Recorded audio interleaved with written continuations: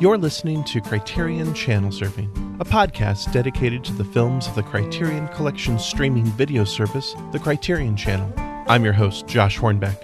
In these follow-up episodes, my guests and I offer a few recommendations for films that fit the month's theme and are available on other streaming services.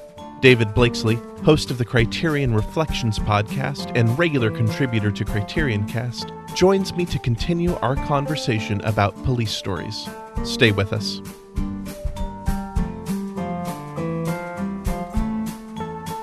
If you enjoy Criterion Channel Surfing, check out The Complete Podcast, hosted by Matthew Gasteyer and Travis Trudell, covering the filmographies of the world's most renowned directors one season at a time. The Complete is dedicated to taking chronological journeys through the most rewarding filmographies in cinema. Each season covers one director, with each episode focusing on one feature film from their catalog. The first season was dedicated to Stanley Kubrick, while the second season covered Elaine May. The current third season is focused on Krzysztof Kieslowski, the Polish director most famous for The Decalogue and the Three Colors trilogy. Find out more at thecompletepod.blueberry.net.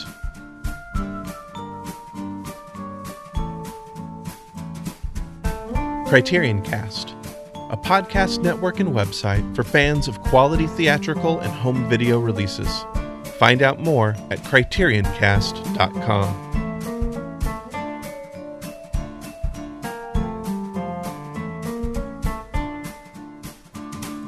I am here once again with David Blakesley, host of the Criterion Reflections podcast and frequent contributor to Criterion Cast. David, thank you so much for continuing this conversation about police stories.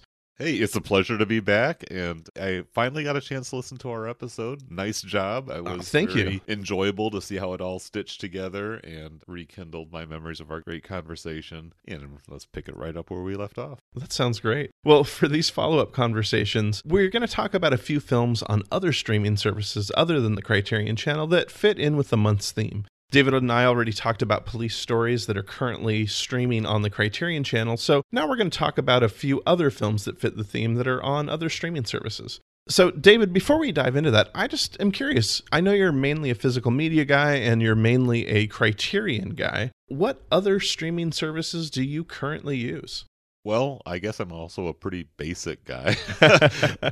Netflix, Amazon Prime are kind of my two go-tos. But I also, and I have to give a little credit here to you and the head of the Ovid TV, I actually plunked down some money and made my annual subscription to Ovid TV after listening to your little episode there. And I was just really impressed by the dedication and commitment to world-class art house cinema from all different corners of the globe. And I said, you know what? I do need to support this. And the price was right. And I said, let's just go for it. Let's give it a one-year test run. And my commitment is to try to watch at least one of these Ovid films per week just to, continue branching out into wider avenues of input and perspective from, contemporary filmmakers and just some of those unique niches that Ovid seems to have connected with. I'm a new subscriber. I basically signed up not just for the purpose of this episode, but that was one of the motivating factors. I enjoyed your conversation, and I'm looking forward to delving further in, but I've officially watched one film, and that's one of the ones I'm going to talk about in a little bit. Well, that's awesome. That's really great. Yeah, I think that Ovid is a really unique streaming service, and I do think that they have some really cool offerings there that are off the beaten path, right? They're so different than what you get on a lot of the normal streaming services, so that's great. That's very cool. Well, David, what's the first film that you're going to talk about today? I'm very excited to hear what you have to say. Sure. I'm going to go with one that I found on Prime Video or Amazon Prime, however you want to talk about it. And it's Elio Petri's Property is No Longer a Theft. This is from 1973. And really what drew my interest to this particular film was the episode I did on Investigation of a Citizen Above Suspicion. This was one of my very favorite episodes of season 2 of my podcast. I recorded it with Matt Gasteyer, pretty well-known voice and personality, I'm sure, to many of our listeners. I found that this era of late 60s, early 70s Italian cinema really pushes my buttons. Mm. In fact, Dillinger is Dead from 1969, Marco Ferreri, is really one of the very pivotal keys that prompted me to shift from blogging to podcasting for my Criterion Reflections project. I found myself completely stumped and kind of writer's blocked as far as putting my thoughts about that film into an essay. So I thought, let me just talk about it. That's when I connected years ago now, it seems, with Jordan Esso. He was my first guest, and he helped me unpack that very complex and very moving film. And it just really seems to me that there's something unique happening in Italian cinema at this time.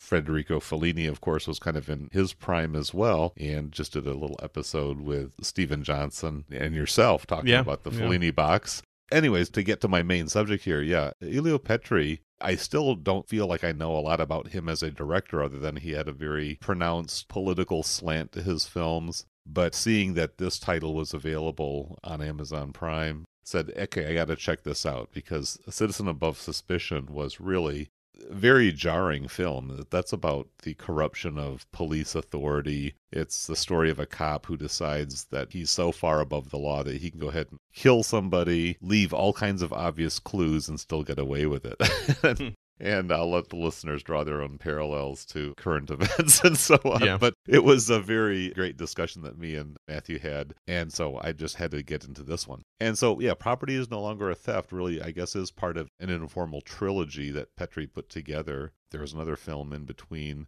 Investigation and this one. But this is about the corruption that comes not necessarily from police power, but from money and greed and kind of what you might consider an unrighteous abundance enjoyed by the privileged few at the expense of the many. So the story involves this young man. His name is Total, and I'm not sure if there was a meaning to that name, but he's a bank teller who is basically doing a very menial function. He's basically just taking money and seeing big stacks of money, currency coming in through the little teller window, and he's kind of disgusted by these characters. And at one point, very early on in the film, a bank robbery occurs, and it's a very dangerous situation, but he ends up surviving it. But it sort of triggers something in him where he's like no longer going to be complicit with the system. He's going to kind of take his revenge because he's been struggling, scraping by, and he's going to become a thief. And he starts off with this kind of series of petty thefts, but decides as he kind of gets into this new way of life outside the law that he's going to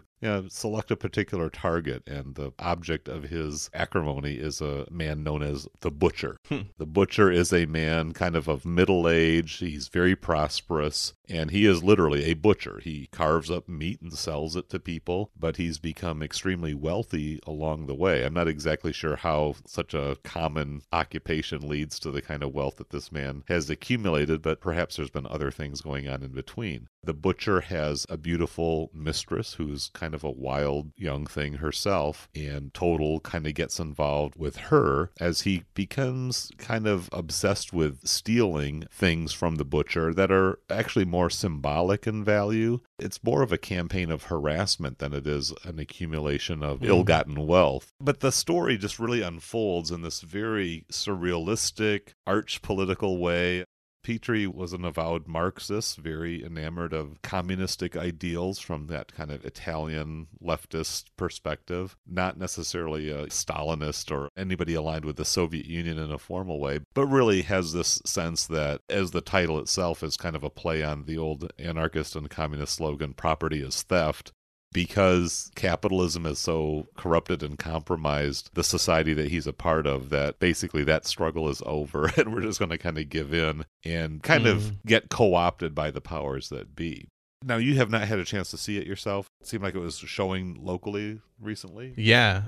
One of our art house theaters, they have been running a series of political heist films. And this is one that they showed. They just recently showed Dog Day Afternoon as well. Yeah. And they showed F. Gary Gray's Set It Off. So they've had a couple of different types of heist films. And this is one that really intrigued me. So I'm glad to know it's streaming on Prime, because this is one that I'm really curious about, and it sounds great. Yeah, there's a very pronounced Brechtian element. In fact, each of the main characters of the film, I think there's like 5 altogether. There's Total, there's his father, there's the butcher and his mistress, his girlfriend. And then there's another character, which I guess brings the police element. He's known as the Brigadier. And he's the guy who's kind of called in to try to solve the problem of this theft. Total, he takes things like the butcher's knife and his hat and the pearls that belong to his mistress. But he very deliberately avoids stealing money until kind of a pivotal moment in the film where the cash does wind up in his hand. So there's kind of a philosophical principles being followed here. This is not just a crime spree or a caper for the sake of the thrills and giggles of it. There's kind of different ideals being acted out here. Yeah. And then these characters directly addressing the camera.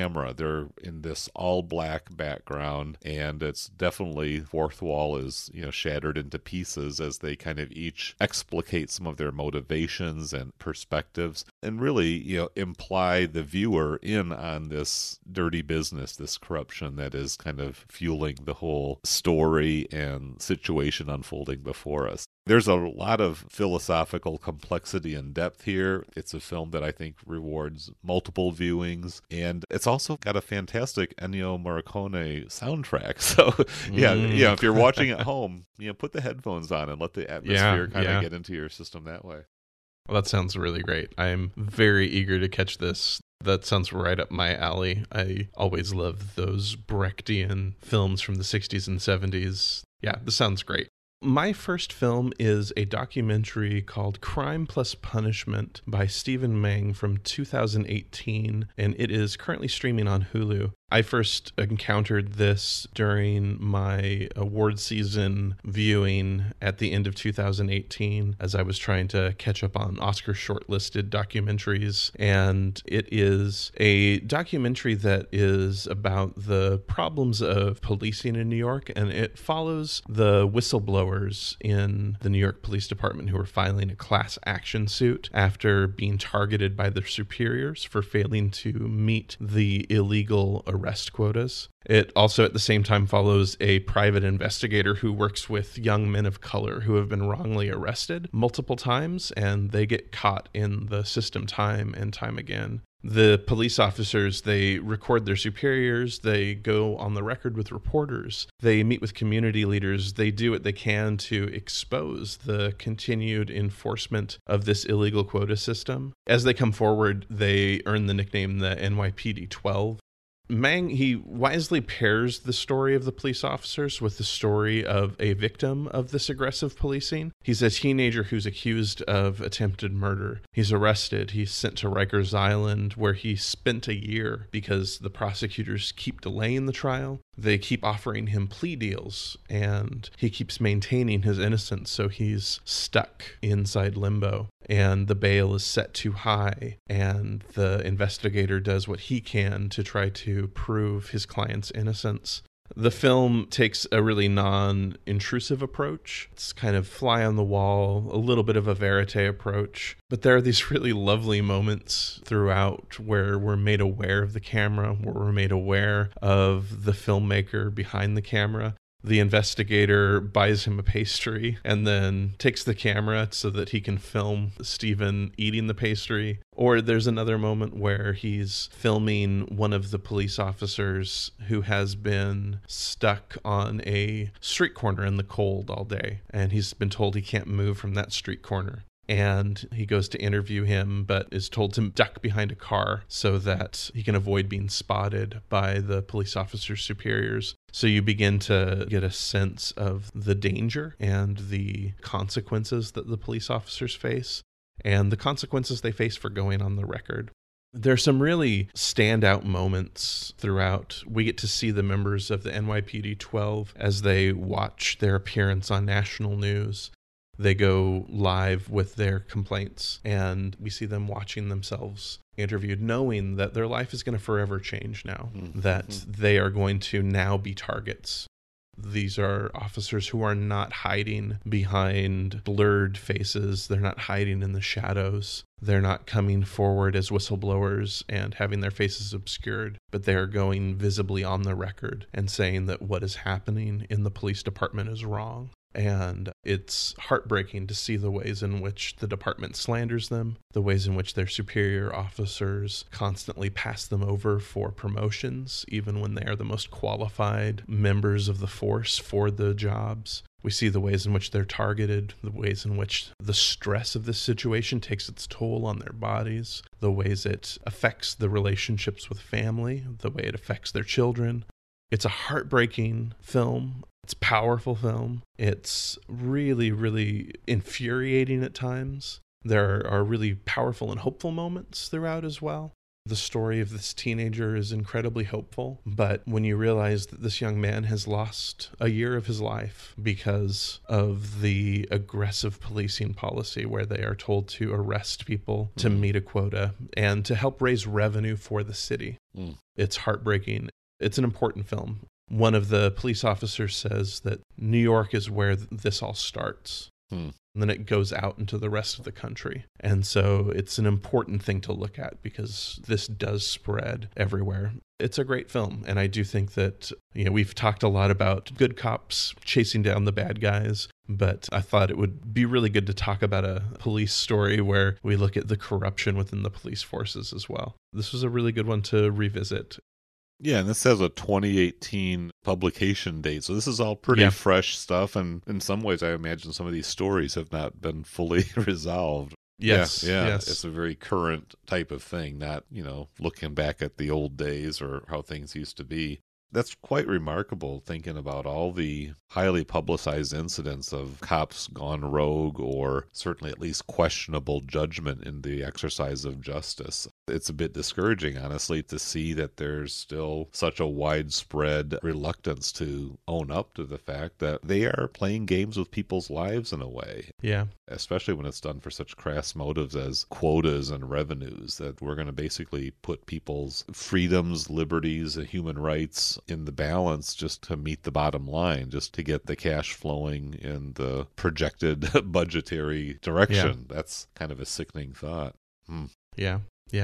This is an important film, and I think that the bravery of these police officers for standing up and for trying to engage the community as well, I think is really powerful. Yeah, because that really is the remedy for injustice, is people courageous enough to make the stand, to say, you know what, we're going to do this the right way, we're going to take that risk, and God bless them for that, because not everybody has it within them, and not everybody necessarily has the opportunity to say, I'm going to stand up and make a difference. So, the story isn't concluded yet, but thank you for bringing that to my attention. That's something I might need to check out myself. Yeah, it's a good one. All right, David, what is film number 2 for you? I'm excited to hear about this one as well. Yeah, this is my Ovid selection. And, basically once I made that decision to subscribe and dig into this new service, I said, well, let me find a crime-related film on the channel there. And I found one called Marseille. And that's the English marketing title for it. Mm-hmm. Its French title is De Guerre Lasse, or Weary of War, I guess would be the more literal translation, which I think is actually a better title. Marseille, of course, the French city on the Mediterranean coast there, is the location where all this takes place, and I can understand the strategy of maybe putting the movie across under that, but this idea of weary of war, the fatigue of the criminal life and the gang warfare and the rivalries and all of that, really does speak more specifically to what this film is about. The director is a man by the name of Olivier Planchot. He's apparently from this community, or at least a community very similar to what's depicted here. One of the kind of ironic and interesting things is that the primary context of this film is the Muslim community that lives in Marseille, and specifically the criminal underworld that has kind of taken root in that city. Of course, there's the Marseille trilogy, Marcel Pagnol, and kind of the more classic French cinema, but Europe has been transformed in many ways by immigration, by all kinds of social changes. Some would also point out the colonial roots and the obligations that the old colonial powers have to the peoples and cultures that they exploited for many, many years. And now there's this balancing that's going on. But the story of Marseille, or Weary of War, is about a young man named Alex. He's the son of a man who was a pretty prominent figure in the criminal world of that city. as is often the case in these situations, there's very serious rivalries, and they have a blood feud going on with the Corsican mafia. And Alex, hot-headed young man, several years prior to the action of this film, had taken things too far, had crossed some lines as far as the ethics of the gangster milieu, and had to go into exile, if you will. He joined the Foreign Legion. He was stationed in Afghanistan. So there's a bit of political context here as well, as he kind of disappeared himself. But he's had enough of that. After 4 years of military service, he deserts his duties, goes rogue, and it's not really explained how, but he finds his way back to Marseille, very undercover, very much recognizing that if he's discovered by the wrong people, his life is in jeopardy. And soon enough, all that starts to take place.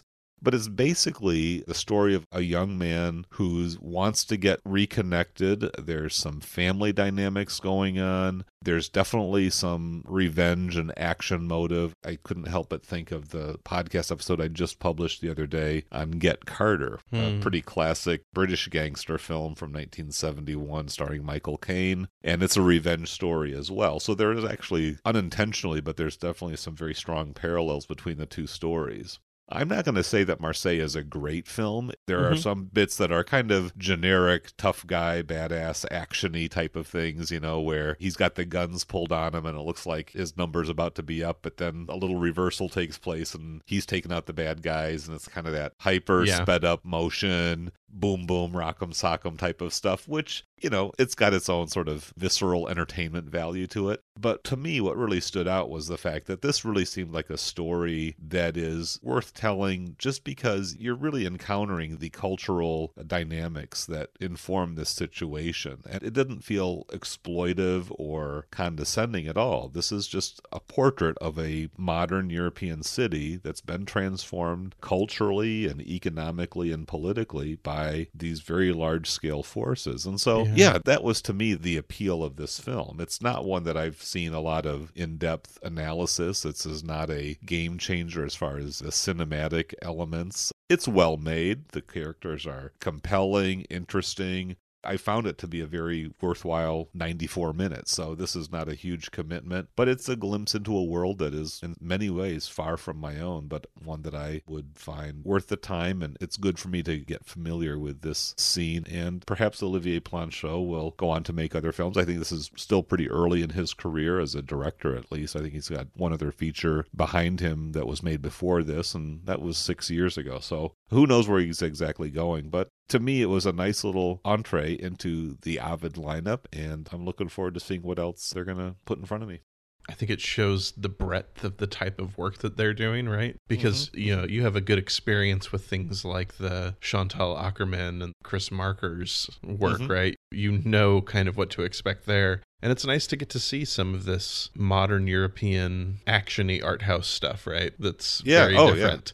And I like what you're saying about this portrait of a community that has been transformed by the legacy of colonialism and the impact of immigration. It just sounds like a really fascinating attempt to wrestle with that in a maybe more entertaining way. And I think even some of the more subtle elements of the French Muslim community. I mean, there are those who are observant of the Muslim credo and Ramadan and things of that sort. And there are those who've become more secularized, more assimilated. So there's the tensions within that community. It's just really, to me, very beneficial just to understand what's happening in these subcultures and recognize that, you know, some of the pressures, some of the tensions that we see in our own society have their kind of mirrors or parallels in societies that we might think of as, in some ways, maybe fundamentally different than our own. And that's not to, you know, homogenize those differences, but it's also to recognize that there are just some very common human attributes and questions of life that we're all wrestling with in our own way. Yeah, that's great. My second film is Destroyer, directed by Karyn Kusama. I didn't mean to choose two films from 2018, but I ended up doing it. And I also didn't mean to choose two films that are currently streaming on Hulu, but I did as well. This film is also on Hulu, and it also has a nice little connection to the Criterion Channel because we currently have a Karyn Kusama Adventures in Movie going right now. Karyn Kusama got her start working with John Sayles before she made her first feature, Girl Fight. Like a lot of independent filmmakers, she was brought on to direct a big budget film for her second feature. That was the sci-fi film Aeon Flux. But she ended up having the film taken away from her in the editing room and vowed to always have final cut afterwards. She moved on to the Diablo Cody penned horror comedy Jennifer's Body, followed by some other smaller budget horror films before moving on to TV. That seems to be a career path that a lot of female filmmakers end up going through when their films aren't necessarily smash successes. They tend to follow that route. Destroyer is her first big budget film back, and this is an absolutely riveting, sun-drenched neo-noir starring Nicole Kidman, I think in one of her finest performances. Nicole Kidman plays a homicide detective who stumbles onto a crime scene dead drunk and begins an investigation into a murder that has connections to an undercover assignment that she was on 16 years ago. It was an undercover assignment that went horribly wrong. The film explores the consequences of trauma. Kidman's character is an alcoholic who has pushed everyone away due to the lingering trauma that she suffered, in part based on the undercover assignment, but also based on the consequences of the choices she made while she was undercover. I love the way that Kusama explores time and the ways that trauma rewires the brain to experience time differently so that the past is constantly intruding on the present. It's an effective narrative device that lets us look at the past and the present simultaneously so we get that backstory. But it's also really, really honest in the ways that these experiences that have so shaped our present continue to intrude upon us. You know, again, Nicole Kidman's performance here is just outstanding. This isn't one of those performances that is completely generated because of the makeup. This isn't, something that is all in the prosthetics or because of an affect or a mannerism. You get the sense that this is coming from the inside out. This is a woman who has been beaten and weathered by time. There is a burden that just is crippling her. She is carrying the burden of grief and loss. She is being beaten down by the unrelenting and unforgiving Los Angeles sun. This is part procedural, it's part mystery, it's all noir, all in, again, that unforgiving, blazing, bright sunlight, which makes everything a little harsher, a little more unforgiving. The violence is brutal, so there is that for anyone who might be sensitive to that. It's a revenge story. It's surprisingly powerful and moving, and there are these really lovely cinematic flourishes and touches, especially towards the end, that I found surprisingly moving. This is one that I had meant to catch in theaters when it was out, and I had meant to catch it after the year rolled around, but I just missed it. And so this provided a really great excuse to see it, and this is one that I absolutely loved, and it makes me excited to catch some of Kusama's films that I haven't had a chance to see yet, because I think that she's a filmmaker that even when her films may not work completely, I think she's doing interesting things, and I think she's an incredibly talented filmmaker. I'm really excited to see more of what she does. It's kind of interesting. I mean, Nicole Kidman is perhaps not the box office gold that she certainly was, once upon a time. Yeah. But it seems like a pretty courageous role for her to take. I don't know what kind of offers she's getting these days. I think she's still a pretty remarkable screen presence and actor, but this doesn't seem to be a film that made, big bucks as far as its box office or lasting reputation. But it sounds like, based on what you're saying, it probably deserves more attention than it got. Would there be any factors as to why you think this film might have underperformed or didn't necessarily click with the mass audiences? I think that part of it is it was meant to be an Oscar nominee. People were hoping that this would be really a Nicole Kidman Oscar contender, but Annapurna, who was the film distributor, was going through some studio issues. So they were losing money. They did not have some good release plans for earlier films, and they lost a lot of money on their release plans for other films. So they put all of their money behind Vice, which was the Dick Cheney biopic. Right. Yeah, so that was the one that they really put their effort and energy into. And I think a lot of other films ended up getting buried on their slate. So I think that it's just one of those ones that ended up getting lost in the shuffle. There are a lot of studios that do that. They choose to put their resources behind one film. Annapurna has a deal with Hulu for streaming, so you can find most of their films for free on Hulu, which is helpful if you have that service, but you can also just rent it on whatever other streaming rental platform you have. Nicole Kidman actually approached Karyn Kusama and said, I really want to work with you. So I do know that there's a real willingness for Kidman to take risks. She wants to try new things and wants to do things that are outside of her comfort zone. I find that really exciting. When you have these actors who are wanting to do something different, when you have Robert Pattinson approach the Safdie brothers to do Good Time, saying, hey, I will do whatever it takes. I'll do catering for your next film. I just want to be around you guys and learn from you. There is a real lack of ego when you have these actors who are just tired of doing the stuff that they've always done and they want to try something different. From what I've heard in interviews with Karyn Kusama about this film, she was just really impressed by how much Nicole Kidman was really eager to learn and discover. All of the actors in this film play their characters at two different points in time. So Nicole Kidman plays herself as a very young woman and as this woman at the end of her rope. And whereas in so many films today you have the digital de-aging, they did nothing to digitally de-age. It's all in performance. It's all in what Nicole Kidman brings to the performance and the physicality of the performance. And you just get the sense of Kidman as a master craftswoman, really bringing her all. So it's pretty incredible. Well, again, you've kindled my interest, so I'll find a way to get there. Yeah, I think I may have a vestigial Hulu app in my feed there. Maybe I have to reactivate for a little test run and give it a look. Yeah. That's right. Cool. Well, if you're looking for more police stories, that's 4 titles to catch this month on other streaming services. Property is No Longer a Theft by Elio Petri, streaming on Amazon Prime. Crime Plus Punishment by Stephen Meng, streaming on Hulu. Marseille by Olivier Planchot, streaming on Ovid. And Destroyer by Karyn Kusama, streaming on Hulu. David, once again, thank you so much for joining me for this conversation. I always love talking with you about films. It's a real pleasure. Yeah, absolutely. It's good to get together. I'm sure you'll be over my way one of these days fairly soon. But yeah, this was fun. This is nice to kind of get outside the Criterion bubble a little bit, see what other great stuff is out there. Well, where can people find you online? Yeah, CriterionCast.com is my main hangout. I also have a Facebook group called Criterion Reflections, the group, and there's another one called just Criterion Reflections, but the group is where I'm a little bit more active there. So yeah, find me on Facebook, join my group, and we can talk about the movies I talk about in my podcast and other places. So yeah, that's where you can find me. Great, thanks.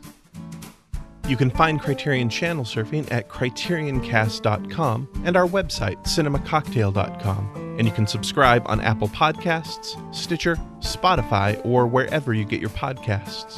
You can also find the show on Twitter, Instagram, and Facebook by searching for Criterion Channel Surfing. If you'd like to continue the conversation, join us in the Criterion Channel Club Facebook group or send us a message at CriterionChannelSurfing@gmail.com. You can find me on Twitter, Instagram, and Letterboxd at Josh Hornbeck. Our logo was designed by Doug McCambridge of the Good Times Great Movies podcast. You can see more of his design work at dpmdesigns.com. Criterion Channel Surfing is a proud member of Criterion Cast, a podcast network and website for fans of quality theatrical and home video releases. Find out more at CriterionCast.com and support the work of Criterion Cast at patreon.com/CriterionCast.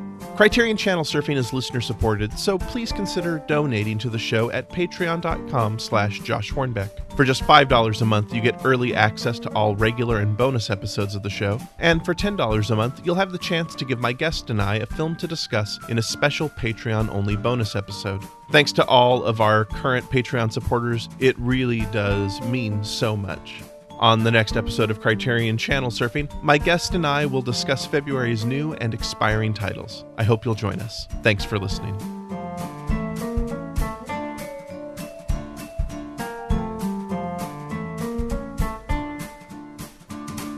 Criterion Cast, a podcast network and website for fans of quality theatrical and home video releases. Find out more at CriterionCast.com.